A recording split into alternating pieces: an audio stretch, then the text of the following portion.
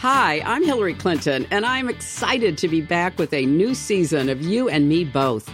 You know, when we started this podcast, we were going through some tough times, and let's face it, we still are. But I am a firm believer we're stronger together. So please join me for more conversations with people who will make you think, make you laugh, and help us find a path forward. Listen to You and Me Both on the iHeartRadio app, Apple Podcasts, or wherever you get your podcasts.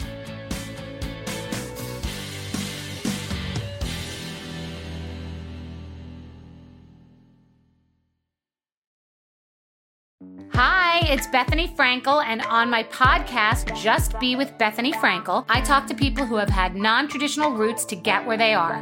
Each episode, you'll hear from disruptors like Matthew McConaughey. And I think that day is when he goes, I was a good father to him. I raised him to have this confidence to go, I'm going my own way, I'm breaking out. Kelly Ripa. Nobody handed me anything, and I fought really hard for everything I had. And so many more. Listen to my podcast, Just Be with Bethany Frankel, on the iHeartRadio app, Apple Podcasts, or wherever you get your podcasts. The art world, it is essentially a money laundering business. The best fakes are still hanging on people's walls. You know, they don't even know or suspect that they're fakes. I'm Alec Baldwin, and this is a podcast about deception, greed, and forgery in the art world. You knew the painting was fake. Listen to Art Fraud on the iHeartRadio app, Apple Podcasts, or wherever you get your podcasts.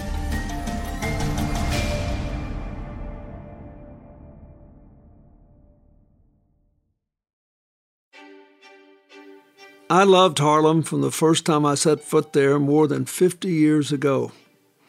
It embodied all the things I love about New York City and America, with its vibrant culture, rich history, and deep artistic roots that embraced both the Jazz Age and the wonderful Harlem Renaissance. But to me, nothing characterizes Harlem, at least today, more than the food, with world-renowned restaurants offering a type of cooking that nurtures the soul as much as the body. So why am I telling you this? Because today I am truly delighted to be joined by someone who was born and bred, and as she says, buttered in Harlem, and has played a crucial role in making the neighborhood what it is today. Someone whose mouth-watering meals have earned her the unofficial title of America's Queen of Comfort Food.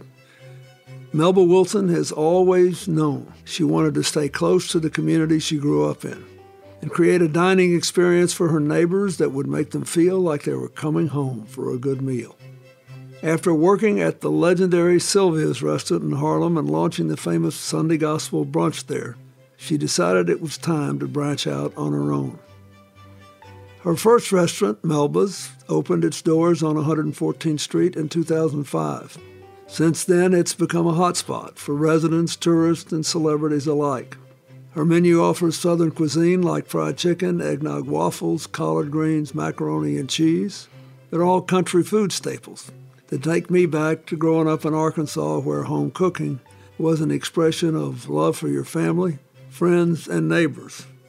Melba has repeatedly expressed her love for her neighbors and those who depend on the jobs her restaurants provide by looking out for them.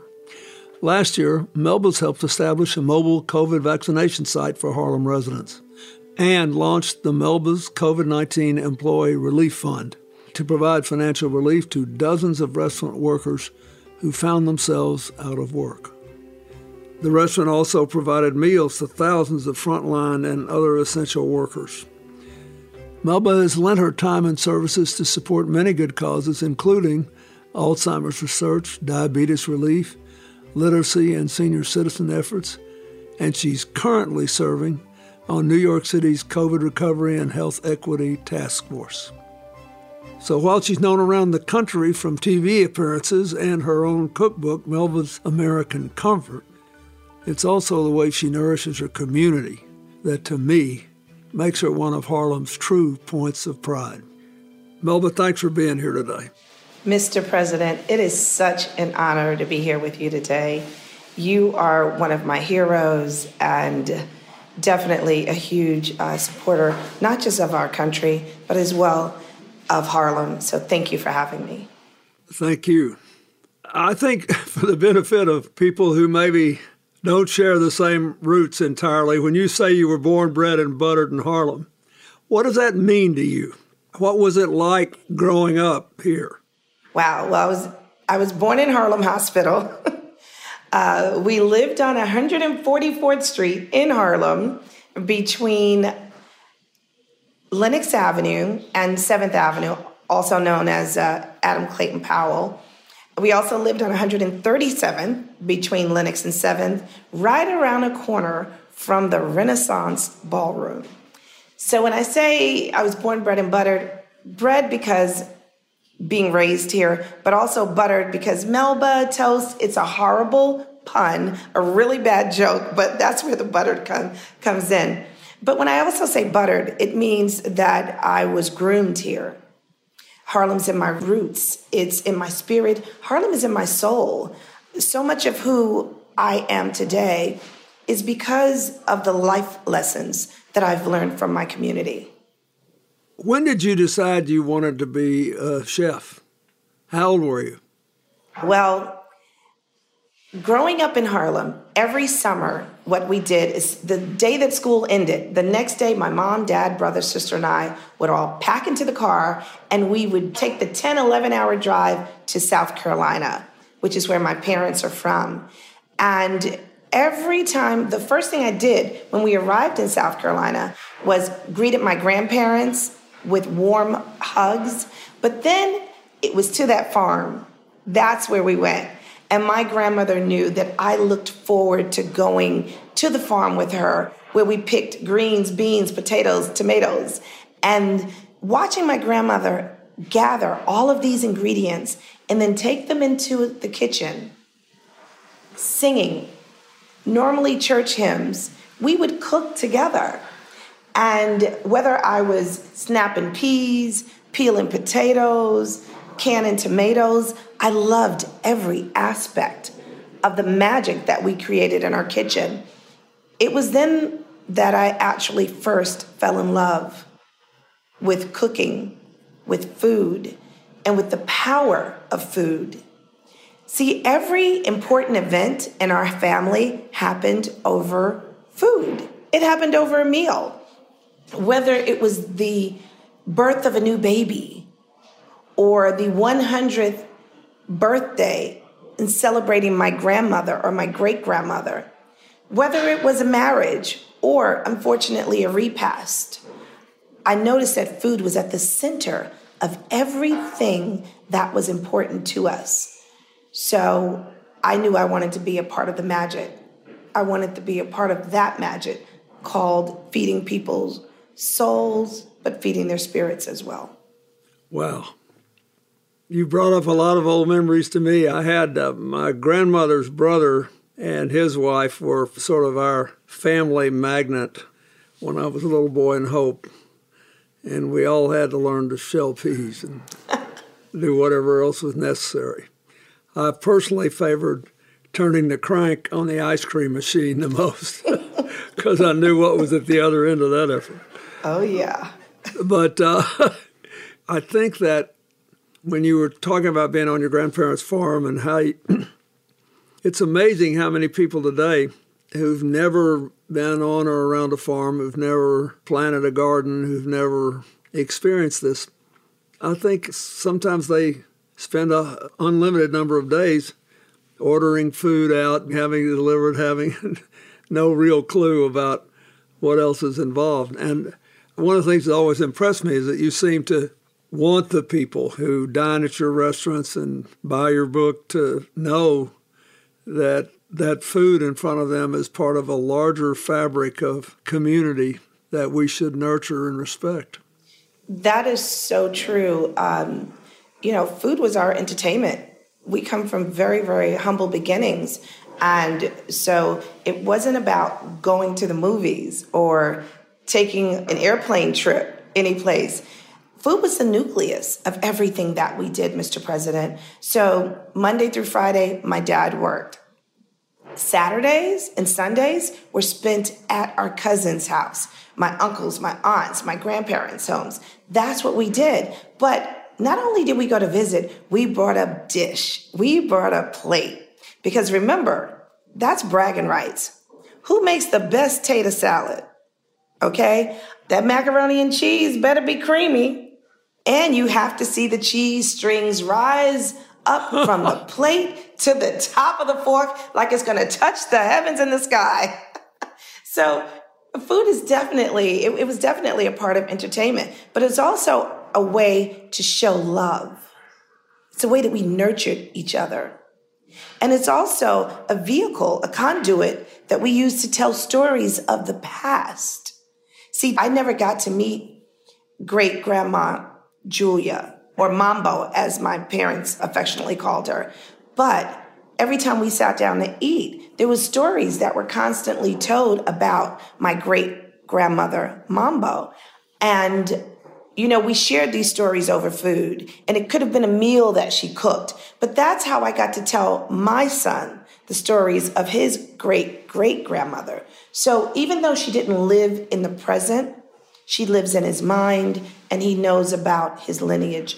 He knows the important part that she and the rest of our family members played, still today play in our lives, and he knows the reason that we do certain things. You know, I still like to shell peas because they take me back. And that's one of the beautiful things that food does. It transports you back to warm times and wonderful memories. Ooh. When you decided to open your own restaurant, it wasn't in the best of times. It was just a couple of years after 9/11. And tell us when you decided that the time had come for you to have your own place and how you made the decision. Mr. President, that was a tough time. It was shortly after 9/11, where I worked with Chef Michael LaMonaco, formerly from the 21 Club. Chef LaMonaco was at Windows on the World, and I worked there with him every Sunday. And I was there September 9th. You know, my band performed there September 9th. September 10th, I was sitting in a meeting with David Emile and Michael LaMonaco, renegotiating our contract. And September, you know, I got the call that Tuesday. I'll never forget. So that was a devastating time for us. I was on a flight one day, and I heard a flight attendant say, in case of an emergency, put on your masks first. Now, we've heard this hundreds of times before, but on this day, it resonated with me. I had an epiphany. And with my mom being from the South, she'd always saved up money under her mattress. So, you know, we emulate what we see our parents do, right? So every Friday when I got paid, I'd put a little 5 spot. Sometimes, Mr. President, it was a 1 spot, okay? It was whatever little extra I had made for the week, I'd put it under my mattress. So when I heard the flight attendant say that, I said, well, let me see how much money I have under my mattress. I don't want to wake up one day and go, what about me? I love my community. Harlem at that time was ridden with drugs. 114th Street in Frederick Douglass was one of the most drug-ridden blocks in Harlem. I wanted it to change. So I figured I could talk about it or I could be about it. Started counting that money and counting. Then I got scared because it was a whole lot of money. I had amassed a very, very small fortune, and I decided to take that and invest it into my community. I had been married, gotten divorced, so I was a single mom with a child.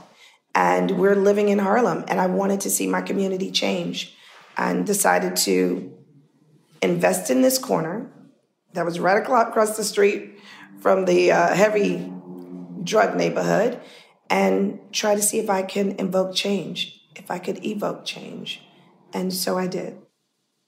Melba's has been such a blessing to me because I am able to take people from my community, give them jobs, skills, and right now I'm at 41 employees, and it's great because 98% 0.2% of those employees live within the Harlem community. So to be able to work here, earn a living here, to take that money and then go back and recirculate it in our community is how we are able to have some sense of economic empowerment. That's terrific. I wonder if you feel comfortable just telling us, what did COVID do to your business and how did you deal with it? COVID. You know, it's still unbelievable. The day was March 16th, 2020. I was scheduled to open up a new restaurant the end of March. And we had heard that the city was going to be shut down. But I'm like, this is New York. New York is a city that never sleeps. How are we about to be shut down? To be very candid with you, I didn't believe it was going to happen. I didn't believe New York City was going to be shut down. The call came March 16th. I immediately called my employees in. And even though I have no partners and no investors, it's just me, my employees, I consider them my partners and my investors because there's no way I could run this business successfully without them. So I figured if this was going to be a hard decision, that we had to make it together. The call was that the city was going to shut down and restaurants could only do takeout. Now, remember, we're a restaurant that thrives on sit down. Did we do takeout? Yes, we did. Did we do catering? Yes. But we didn't know how we were going to fare. After meeting with my staff, they all agreed that they wanted to stay open. But we started brainstorming. We changed our hours from 5 to 11 to 12 to 12. So that allowed us to keep more people working. And it was a scary day, Mr. President. Now, we're around food all day, every day. All of a sudden, I can't tell you if you can feed your family, how long this is going to last, when it's going to end. And so it wasn't about me. It was about my family members. And I had no answers. And that's one of the few times in my life that I could not give answers. And that frightened me, that worried me, that saddened me, because I had 39 people that depended on me to take care of their families. And I had no answers. We pivoted. As you know, we went from being the epicenter for new cases, hearing and seeing the horrific stories about trailers being filled with bodies of loved ones. Just saying it now is still devastating. I'm the president of the New York City Hospitality Alliance, first female president and first person of color to ever hold this position. And we all came together as an industry. We did not want food to be an issue. So we decided to feed frontline workers. We decided to feed police officers. We decided to feed people off the street that could no longer feed their families. We also decided to feed restaurant workers. We invited restaurant workers to come in and just get bags of groceries that we'd filled out. This was good for them, but it was also good for us because we were stressed. We were saddened. We were disheartened. We were broken. And we didn't know what the end was going to bring.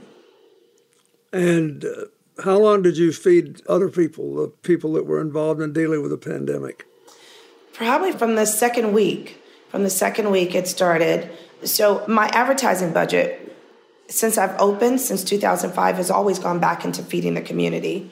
It's not something that I publicize, but it's something that we do all the time, from seniors to kids that deal with literacy issues. So that was a natural progression for us. During the election time, we went to the polls and we fed people standing in line that were waiting to vote. We gave them water and sandwiches that we had made for them. We gave fried chicken and, fried chicken sandwiches. But that's what we do. We use food as a conduit to bring people together, especially during tough times.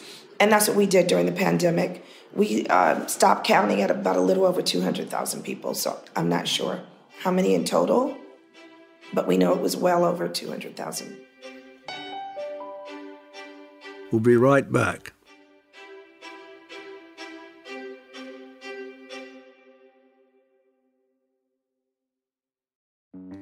Hey, it's Bethany Frankel, and on my podcast, Just Be with Bethany Frankel, I talk to people who have had non-traditional routes to get where they are. Pretty much just started from the bottom, now they're here story. These are the people I'm curious about and want to have real conversations with. I'm not asking things that you've heard already that are just regurgitated nonsense. It's not just for people to come on here and promote a book. I want to hear what they think about different things. I want to hear how they made it big. Each episode, you'll hear from disruptors like Matthew McConaughey. And I think that day is when he goes, I was a good father to him. I raised him to have this confidence to go, I'm going my own way, I'm breaking out. Kelly Ripa. Nobody handed me anything, and I fought really hard for everything I had. Sammy Hagar. I didn't realize I was really building a brand. No one told me that you're building a brand. And so many more. Listen to my podcast, Just Be with Bethany Frankel, on the iHeartRadio app, Apple Podcasts, or wherever you get your podcasts.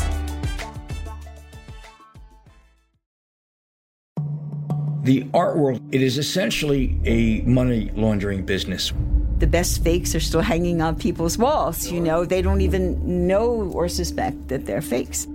I'm Alec Baldwin, and this is a podcast about deception, greed, and forgery in the art world.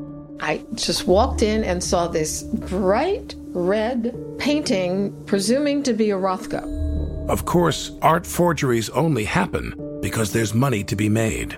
A lot of money. I'm listening to what they're paying for these things. It was incredible amounts of money. You knew the painting was fake. Listen to Art Fraud on the iHeartRadio app, Apple Podcasts, or wherever you get your podcasts.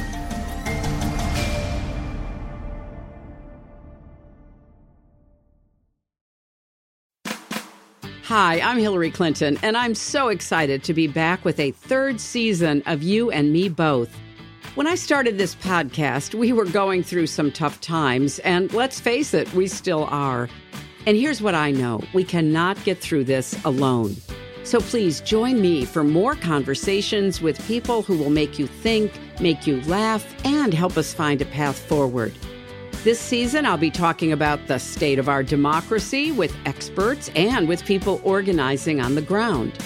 We'll draw inspiration from some amazing people like Olympic star Allison Felix and Grammy Award winner Brandi Carlile. And we'll get into the hard stuff with writer Cheryl Strayed and my dear friend and colleague Huma Abedin. So join us, listen to You and Me Both on the iHeartRadio app, Apple Podcasts, or wherever you get your podcasts.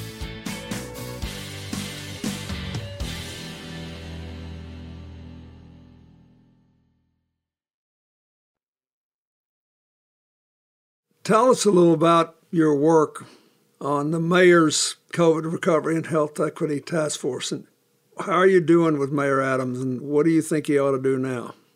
Well, we're super excited to have Mayor Adams as the mayor of this amazing city. We think that his presence is definitely needed, someone of his stature and a man of his belief, especially during these times. My grandmother used to say, Melby, God gave us 2 ears so that we can listen twice as much as we speak.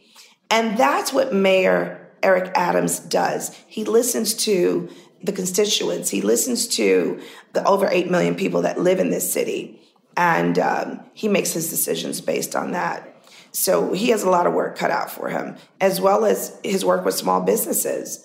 The fact that he has 4 co-chairs and that one of them deals specifically with small businesses, I think is important, and it shows that he is committed to our plight and our involvement within our small communities in this city of New York, the greatest city in the world.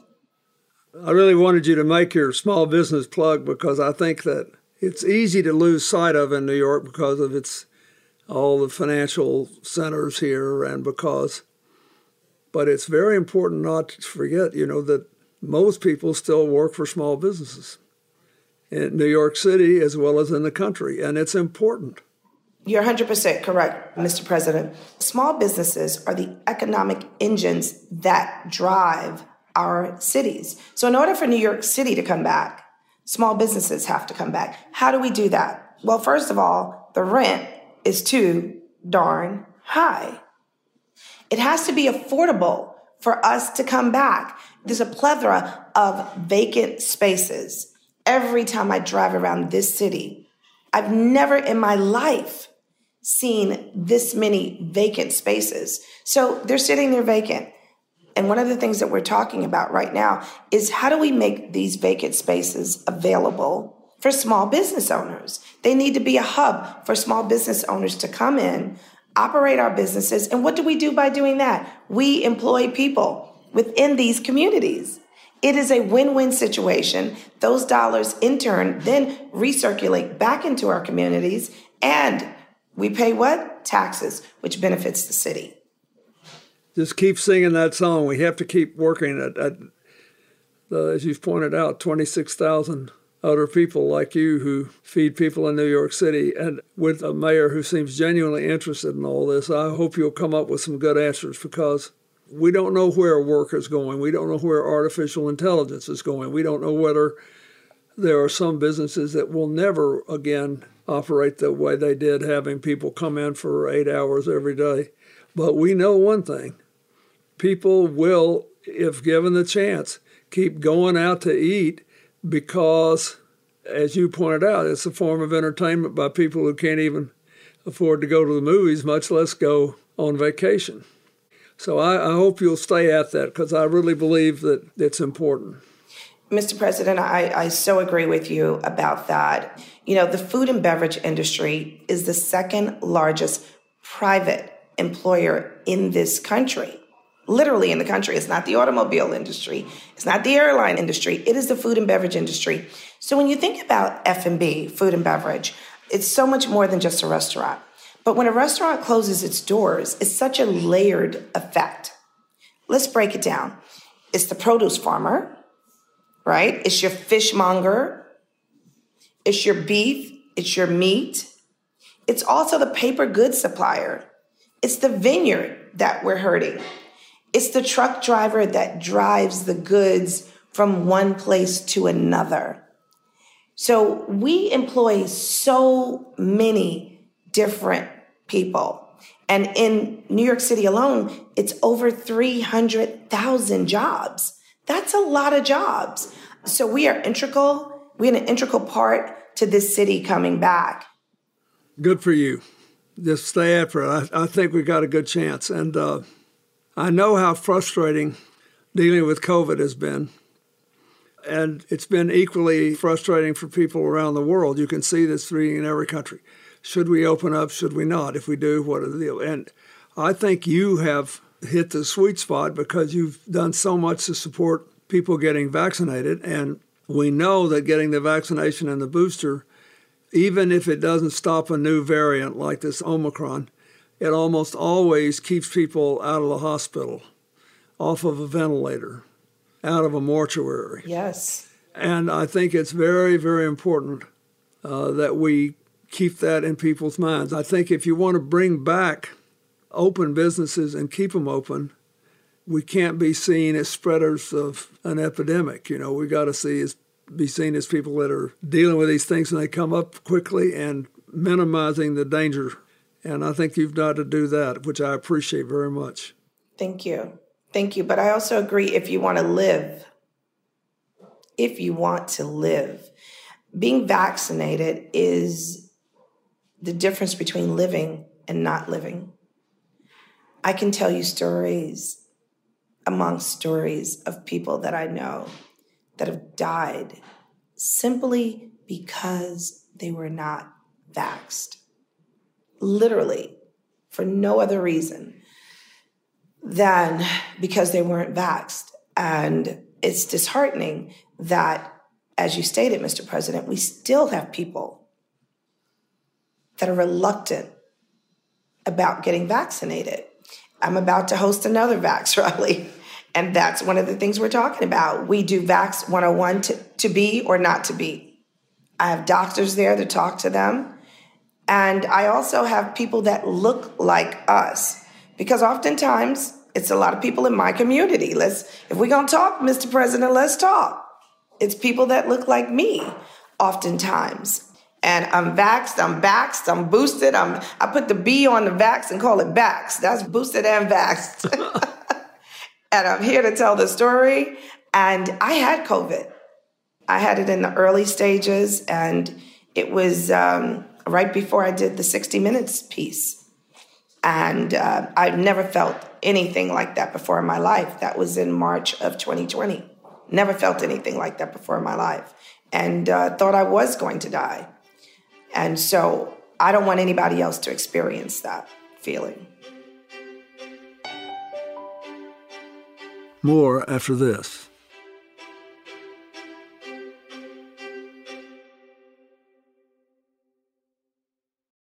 Hi, it's Bethany Frankel, and on my podcast, Just Be with Bethany Frankel, I talk to people who have had non-traditional routes to get where they are. Pretty much a started from the bottom, now they're here story. These are the people I'm curious about and want to have real conversations with. I'm not asking things that you've heard already that are just regurgitated nonsense. It's not just for people to come on here and promote a book. I want to hear what they think about different things. I want to hear how they made it big. Each episode, you'll hear from disruptors like Matthew McConaughey. And I think that day is when he goes, I was a good father to him. I raised him to have this confidence to go, I'm going my own way, I'm breaking out. Kelly Ripa. Nobody handed me anything, and I fought really hard for everything I had. Sammy Hagar. I didn't realize I was really building a brand. No one told me that you're building a brand. And so many more. Listen to my podcast, Just Be with Bethany Frankel, on the iHeartRadio app, Apple Podcasts, or wherever you get your podcasts. Hi, I'm Hillary Clinton, and I'm so excited to be back with a third season of You and Me Both. When I started this podcast, we were going through some tough times, and let's face it, we still are. And here's what I know. We cannot get through this alone. So please join me for more conversations with people who will make you think, make you laugh, and help us find a path forward. This season, I'll be talking about the state of our democracy with experts and with people organizing on the ground. We'll draw inspiration from some amazing people like Olympic star Allison Felix and Grammy Award winner Brandi Carlile. And we'll get into the hard stuff with writer Cheryl Strayed and my dear friend and colleague Huma Abedin. So join us, listen to You and Me Both on the iHeartRadio app, Apple Podcasts, or wherever you get your podcasts.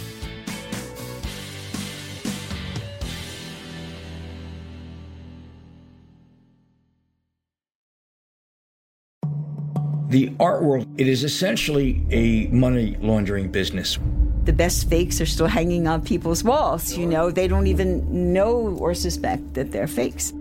I'm Alec Baldwin, and this is a podcast about deception, greed, and forgery in the art world.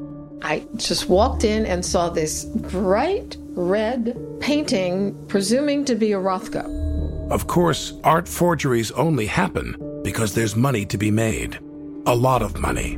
I'm listening to what they're paying for these things. It was incredible amounts of money. You knew the painting was fake. Listen to Art Fraud on the iHeartRadio app, Apple Podcasts, or wherever you get your podcasts.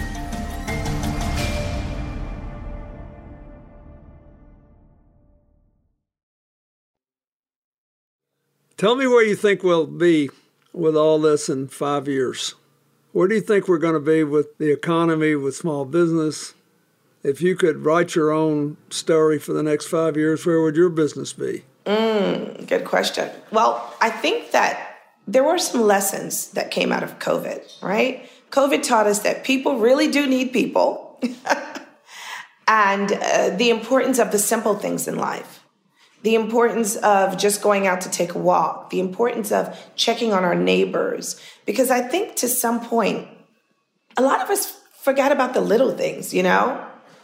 So that's what COVID, for me personally, taught me to step back, take a minute, and relax.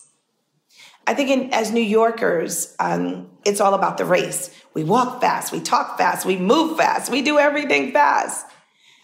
COVID made me slow down, take a look, dip my foot in the pool. The water's not so cold. I also think that COVID taught a lot of people how to get into their creative mind, their creative sense, and to understand that we are our brothers and sisters' keepers. I think it humanized us in a way that and I dare to say this, that was oddly beautiful and simplistic. I know the way that we look at the food and beverage industry is different. There's no longer small things like front of the house versus back of the house. We're all one house. It didn't really matter if you were a big restaurant or a small restaurant. A lot of us suffered together, so we were able to support each other. We have to ensure that this does not happen again. We have to be proactive. But I also think that we have to look at us as truly the melting pot that we say we are. I think we have to become that melting pot. You know, when I think about George Floyd and what that meant and did, not just to our city, to our country, we have to make sure that situations like those don't happen again. You know, I'm a mom of a 6'10", 22-year-old young man, and I can tell you, when he walks out the front door, I'm always concerned about him, because even though my son is a gentle giant, because he's a Black man at 6'10", that is never, oftentimes not seen. So I'm hoping that we look at each other in a more humble way, in a more caring way, and realize the importance and understand that we need each other. I also think that as a city, we have to look at the homeless issue within our city, as well as understand and say it out loud so that we can deal with the fact that we have a problem with mental health. Not talking about it it doesn't mean that it doesn't exist, and it's not going to go away because we don't talk about it. We must address the issue of mental health, as well as there's a drug epidemic going on in our city. So these are hard questions, hard issues, hard problems. However, when I walk out of the doors of Melba's on 114th Street and Frederick Douglass Boulevard, I look to my right. There's an amazing statue at 110th Street. And this statue is of a man named Frederick Douglass. Mr. President, when I look to my left, there's another amazing monument built to the Queen herself, with the roots extending from the hems of her garment.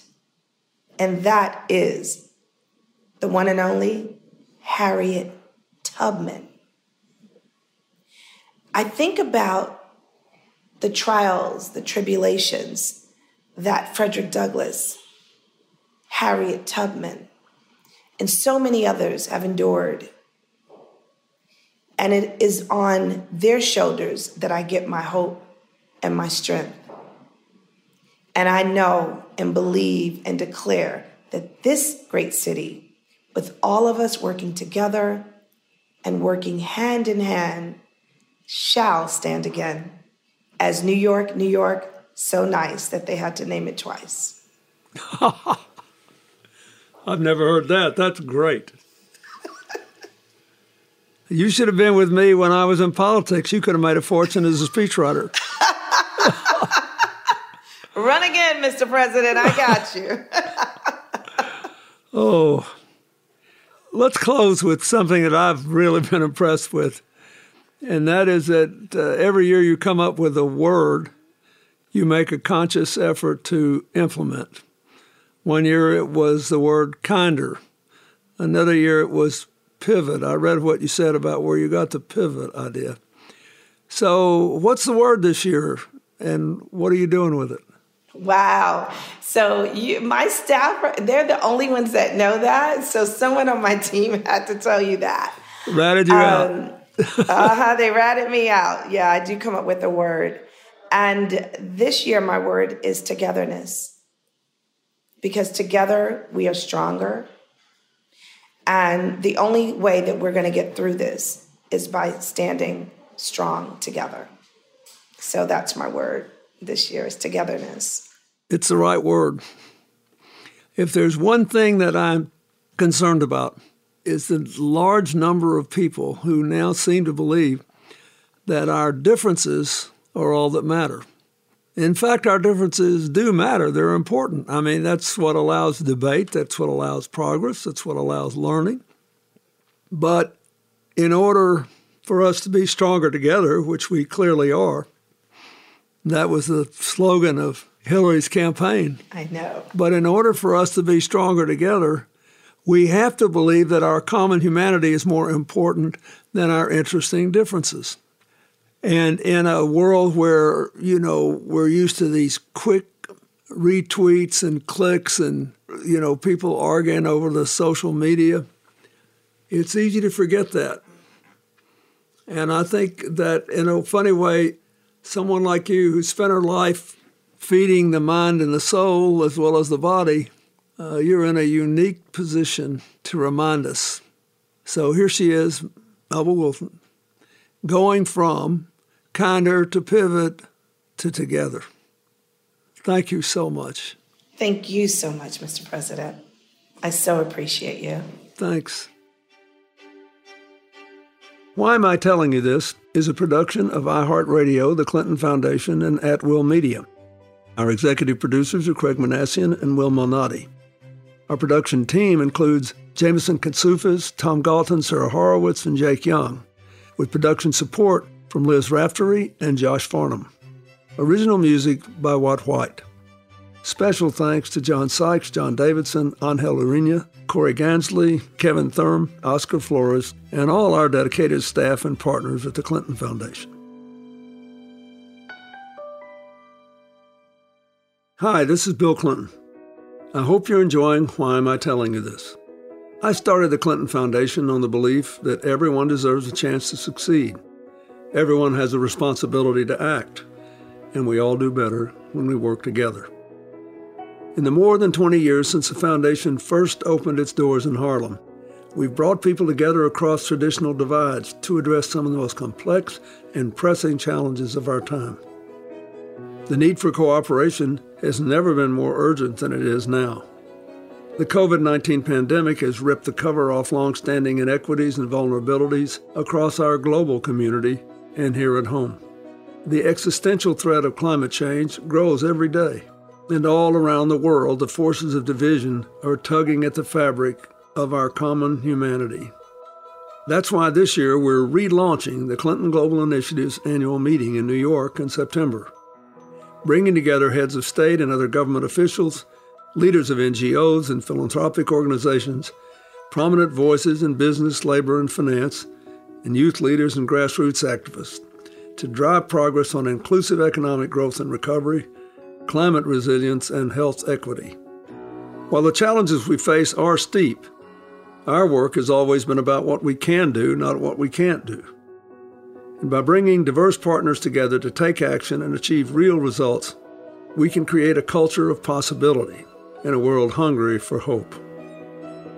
I hope you'll take a moment to share your thoughts and ideas with us and learn more about our work by visiting www.clintonfoundation.org/podcast. Thank you.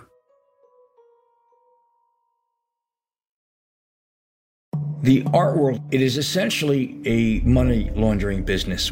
The best fakes are still hanging on people's walls. They don't even know or suspect that they're fakes. I'm Alec Baldwin, and this is a podcast about deception, greed, and forgery in the art world. You knew the painting was fake. Listen to Art Fraud on the iHeartRadio app, Apple Podcasts, or wherever you get your podcasts.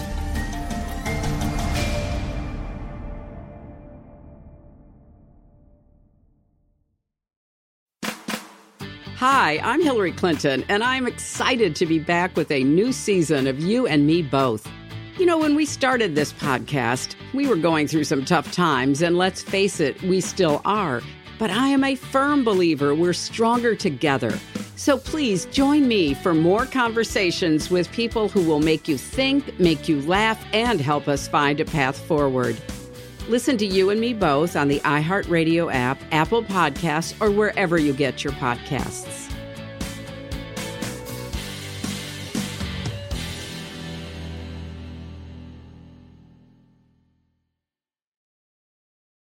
Hi. Hi, it's Bethany Frankel, and on my podcast, Just Be with Bethany Frankel, I talk to people who have had non-traditional routes to get where they are. Each episode, you'll hear from disruptors like Matthew McConaughey.